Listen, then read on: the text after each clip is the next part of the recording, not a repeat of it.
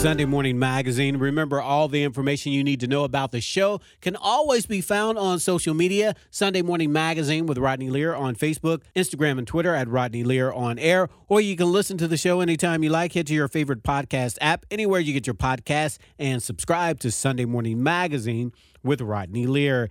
In the studio with me now, we're joined by Dan Vu.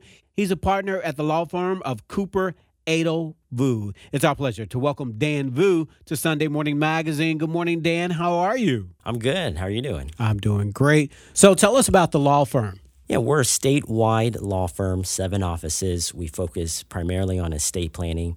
Many of us are also certified elder law attorneys, so certified specially in dealing with issues relating to the elderly, everything from making sure people have wills, power of attorneys, healthcare power of attorneys, trusts, to dealing with the crisis that happens when a loved one goes into a nursing home and how to deal with that cost.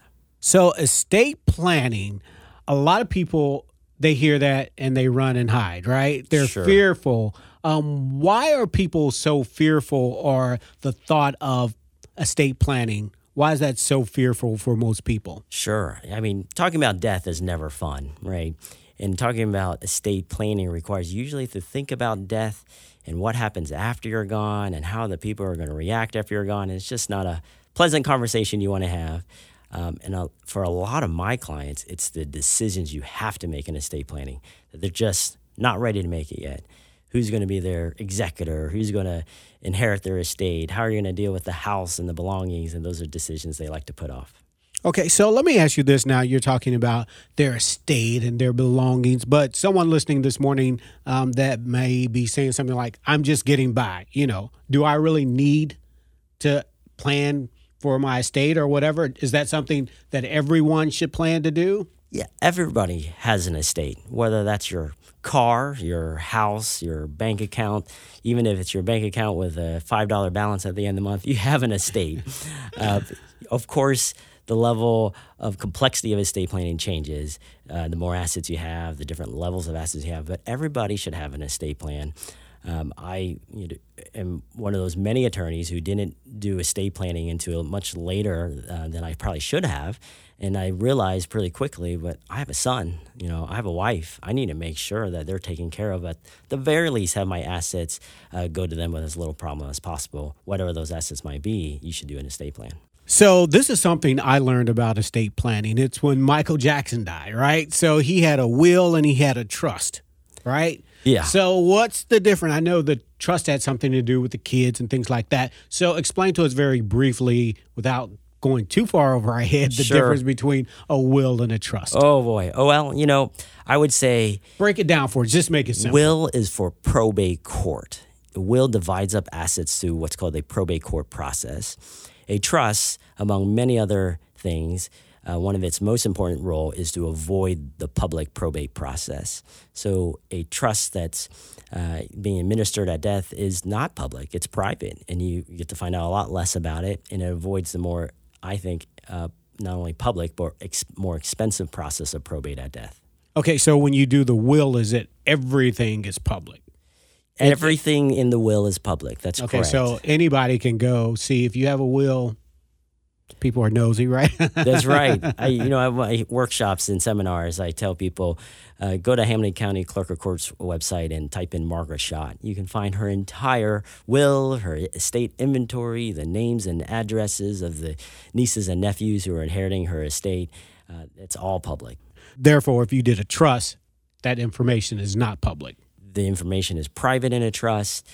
You don't need to go through the year-long, in many cases, year-long plus process of probate after death. Okay, so let's talk about the purpose of a will. Let's back up and talk more about that. What is the purpose? Sure. A will is to divide up the assets in your probate estate, to name the executor, the person you want in charge of that estate, to divide it up. But at our firm, we want the purpose of the will to be very little to nothing. We don't want people to die and only have a will manage their estate, because then it's all through public and it's all probate. When I tell a client to get a will, I want them to have an updated, valid will just in case, but I tell them, let's try to never use this will And Ronnie, I don't mean that let's try not to die, because I haven't figured that out yet. What I Right. mean is let's avoid probate court, and that will is actually never even used or presented to probate court and is never public. Okay. So what happens if you don't have a will? If you don't have a will, you pass away, and let's say you have assets going through probate court, then there's a different type of probate that occurs. They call it an intestate probate estate, which, let's just say it is a more complicated, a lengthier, more expensive probate than a probate with a will. But will or no will, you're still going through probate court unless you've taken steps to avoid probate. Okay, let's say Aunt Sarah Jane dies, just says to me, when I pass, I'm going to give you my car. And so Sure. when she passes, you don't automatically get her car. You don't. You go through either a probate process, Right. unless your aunt was wise enough to avoid probate on that car. For example, she could have went to the title division and had that car made transfer on death to you, which bypasses probate court, bypasses the will, and would more automatically go to you. You would go to take a death certificate to the title division, and that car would be yours. Okay, good information. Now, from what I understand, Dan, life insurance, IRA accounts, and jointly owned property are not part of a will. Is that true or not? That's generally true because those assets usually have beneficiaries designated on them. And a beneficiary avoids a beneficiary designation or a survivorship designation avoids probate court. So wills, which is a very common misconception, they don't cover everything. They only cover what goes through the probate process. A life insurance with a beneficiary on it avoids probate. A house that's survivorship with your spouse avoids probate. And so those don't go through probate court. That car that your aunt made transfer on death to you avoids probate. And so the will would not cover it. Okay, good. Now, what are some of the biggest mistakes you see people make when it comes to their will? Now, they have an intelligent attorney like yourself, so that's not going to happen in your case. But Sure. for you look at other pieces of paper, you see other wills. What are some of the biggest mistakes people make? I think over-reliance on that will. They think that, okay, I'm going to change my will to do this or this, but that they don't realize that will only controls what goes through probate court. If they really want their son to not receive their inheritance for whatever reason, changing their will is not enough. They need to change their IRA beneficiary, their life insurance beneficiary, to make sure that the assets that avoid probate also don't go to that individual or go to that individual that they're trying to add to the will. Okay, so that's a will. Let's move over to trust. Trust. Explain the purpose there. Yeah, I think the initial purpose for a trust for most people is to avoid probate, avoid the will having to go through probate court. Now, I just explained those some ways to avoid probate without a trust, like beneficiary designations and TODs, what they call transfer on death, or PODs, payable on death. So a trust, in my opinion, is a better way of avoiding probate than beneficiary designations alone. If you would permit me, let me go through an example. Let's say you made your house transfer on death, which is a way to avoid probate in Ohio on a property, to your 3 kids. The problem with that, the positive, we avoided probate. The negative is all 3 kids at your death now have to work together to sell the home, pay the property taxes, insurance together, agree on when to sell it, who to sell it to, how much to sell it for, and how to deal with the personal belongings in the home. And then in Ohio, we have this crazy thing called dower rights on real estate, which means that the spouses of those children have to agree to all that too, must sign at closing. In a trust, you can name one trustee to do all of that for you. And they get to do it much like an executor in a will could do it without having everybody have to sign. Is that a third party, or is it could be one of the kids? You know, it could be one of the kids. Okay. A lot of attorneys would say it shouldn't be one of the kids. I'm kind of the opposite there. I think it should be one of the kids. As long as they're trustworthy, then they could be a trustee. And it should be one of the kids because they have the same interests as the other beneficiaries. Let's do this efficiently. Let's do this and sell the home as much as possible versus just trying to get rid of it for the lowest dollar to get rid of the asset and be done with it. They have the same interests as the other beneficiaries to get the most out of it. So, as we talk about the difference between a will and a trust, it seems that the trust seems to be more effective in most cases. Is there a cost, and why don't people do the trust versus the will? Is it just a matter of being educated, or what do we say? Or is it more costly? Definitely a little bit of all of that. A will is going to be cheaper up front, right? You might pay a few $100 to get a will. You can probably go on online and download a will and hopefully execute it according to the rules. I heard you can get one from a drugstore. Maybe, right? You get wills. Doesn't quite sound right to me, but right. Probably Staples has a will package. So it's definitely cheaper to get a will. And a trust, you're going to generally use an attorney. You're just going to have the upfront attorney expenses. But overall, after you consider the cost of probate after death, the trust, if used correctly, if funded correctly, the trust will avoid probate and overall actually save assets for the family. And in case you're just tuning in, we're speaking to Dan Vu. He is partner at Cooper Adel Vu Law Firm. He's here this morning to talk about estate planning. Remember, more information about the show, more information about the guests can be found on Facebook. Sunday Morning Magazine with Rodney Lear on Facebook. Like, follow, and share. Instagram and Twitter at Rodney Lear on air. Now, let's move on. Let's talk about power of attorney. Explain to us what that means and what that encompasses. Oh, that's a good question. So there are two types of power of attorney in most states, like Ohio. A general durable power of attorney designed for financial decision-making, legal decision-making, and then a general durable healthcare power of attorney designed for healthcare. On the more common one that people ask me about, which is the power of attorney for financial and legal, that power of attorney by law generally allows the person you appoint to do everything you could do so long it's being done for their benefit. So if I'm my mom's power of attorney and she's unable to pay bills at this point in her life, I can access her bank accounts, her IRAs, make withdrawals on her behalf, pay her bills on her behalf.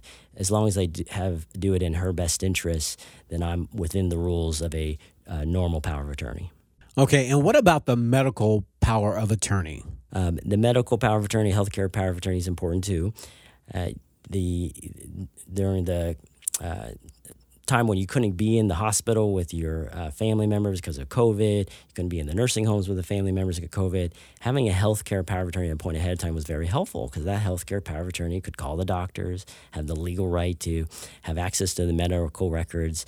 And of course, if you can't make your own medical decisions, you probably want to appoint somebody to be able to do that for you that you've chosen that thinks the same way as you do in terms of medical decisions. So we talked about the do-it-yourself forms. What are your thoughts there? Because there are power of attorney do-it-yourself forms too, as well. Absolutely. The problem is you pay for what you get, right?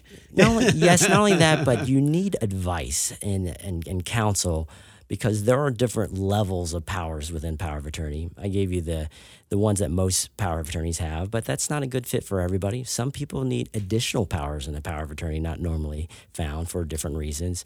And so you do need legal advice before you just sign any type of power of attorney. I'll give you a few examples. There are power of attorneys that are effective immediately because you trust them so much you don't want to burden the spouse who's your power of attorney to jump through hoops to have you declared incapacitated before they could use it. You want them to be able to use it immediately if something happens to you.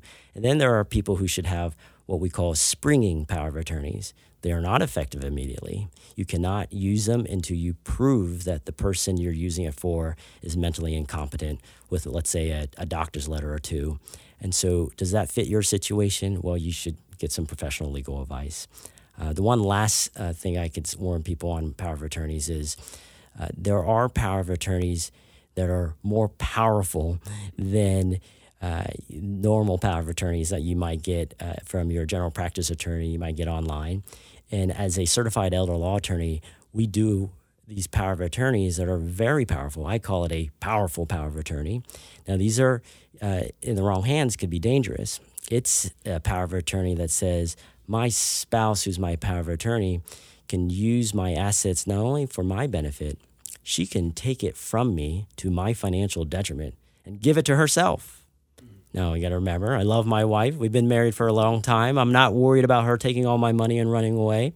So why would I want to give her that power? Well, if I had a stroke, if I was in a nursing home where the bill was $10,000 a month, and she could help qualify me for some Medicaid benefit to help pay for that care, but Medicaid saying, hey, you have to spend down your husband's XYZ asset before he qualifies for that, that powerful power of attorney would give her the power to take that asset from me and exempt it from her, for herself so that I could qualify for Medicaid without impoverishing her because I have all the assets in my name for whatever reason, maybe because I was the working spouse. And again, this morning we're speaking to attorney Dan Vu. Now, very quickly, Dan, I'm going to mention a few categories. What advice would you offer from a estate planning standpoint in these areas, starting with people who own small businesses, small business owners? Business owners need to think about their business without them there one day, which is hard to do. A lot of small business owners, in their mind, they are the business. And without them, there is no business. But the reality is that you need to have a succession plan in place. When something happens to you, who does your business go to? If you have an LLC, who owns that interest at your death? Does it have to go through the will, through a probate process before it can go to your spouse or your kids or your loved ones? Or should you do something to avoid the probate process, set up the operating agreement in your business so that it more automatically passes to the next person you want to take over the business? All right, good information. What if you're an unmarried couple living together? Yes, and that was more of a common problem before for your same-sex couples who before could not marry legally. And so they would come to us and ask, what do we do? We're not married. We don't have those rights that married individual has. But even today, with a lot of individuals not getting married for whatever reason, they still have a significant other they want to make sure is taken care of or has the right to make decisions on their behalf. It's more important for them than anyone to have those power of attorneys in place, healthcare power of attorneys in place, wills or trust in place to make sure that loved one has access to their assets or the ability to make decisions on their behalf. Okay. So when people come to you and they say, I want to have a estate planning plan, what information should they take stock of? What, I have 3 purses that I want my granddaughters to have. How specific do they need to be? And do they need to take inventory of the things that they have before they come see you? Absolutely. Yeah, we ask for a rough knowledge of their assets because it's the small stuff that people forget about that end up causing a problem after death, like the car that's in the garage that they've been working on forever but don't think it's very valuable to them right now.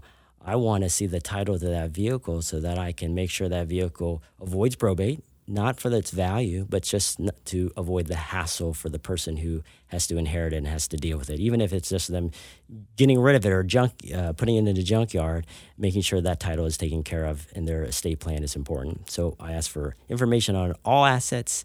I ask a lot of questions about their family and who gets along with who, because that makes a big difference in what I might recommend. All right, good. If our listeners would like to reach out to you, how can they reach out to you, Dan? They can certainly visit our website. Our contact information is there. That's www.cooperedelvu.com. Cooper is Cooper, Adel is Adel, Vu is Vu.com. So, Dan, we began our conversation earlier this morning talking about those who had fears about setting up an estate plan. What would you say to those individuals? Sure. A lot of times it's because of the inability to make a decision of what they want to do and who they want to leave things to or who they want in charge of their estate plan. I have in my office a quote that says, the road of life is paved with flat squirrels who cannot make a decision. So I asked them, don't be that flat squirrel. Make a decision. A decision's better than none. All right. Thank you so much. I really appreciate you taking time to talk to us. Again, how can we reach out to you? The website's a great way. We do free informational workshops about once a month in the Cincinnati and Northern Kentucky area. That's www.cooperedelvu.com. We've been speaking to estate planning attorney Dan Vu. We'll be back with more Sunday Morning Magazine right after this.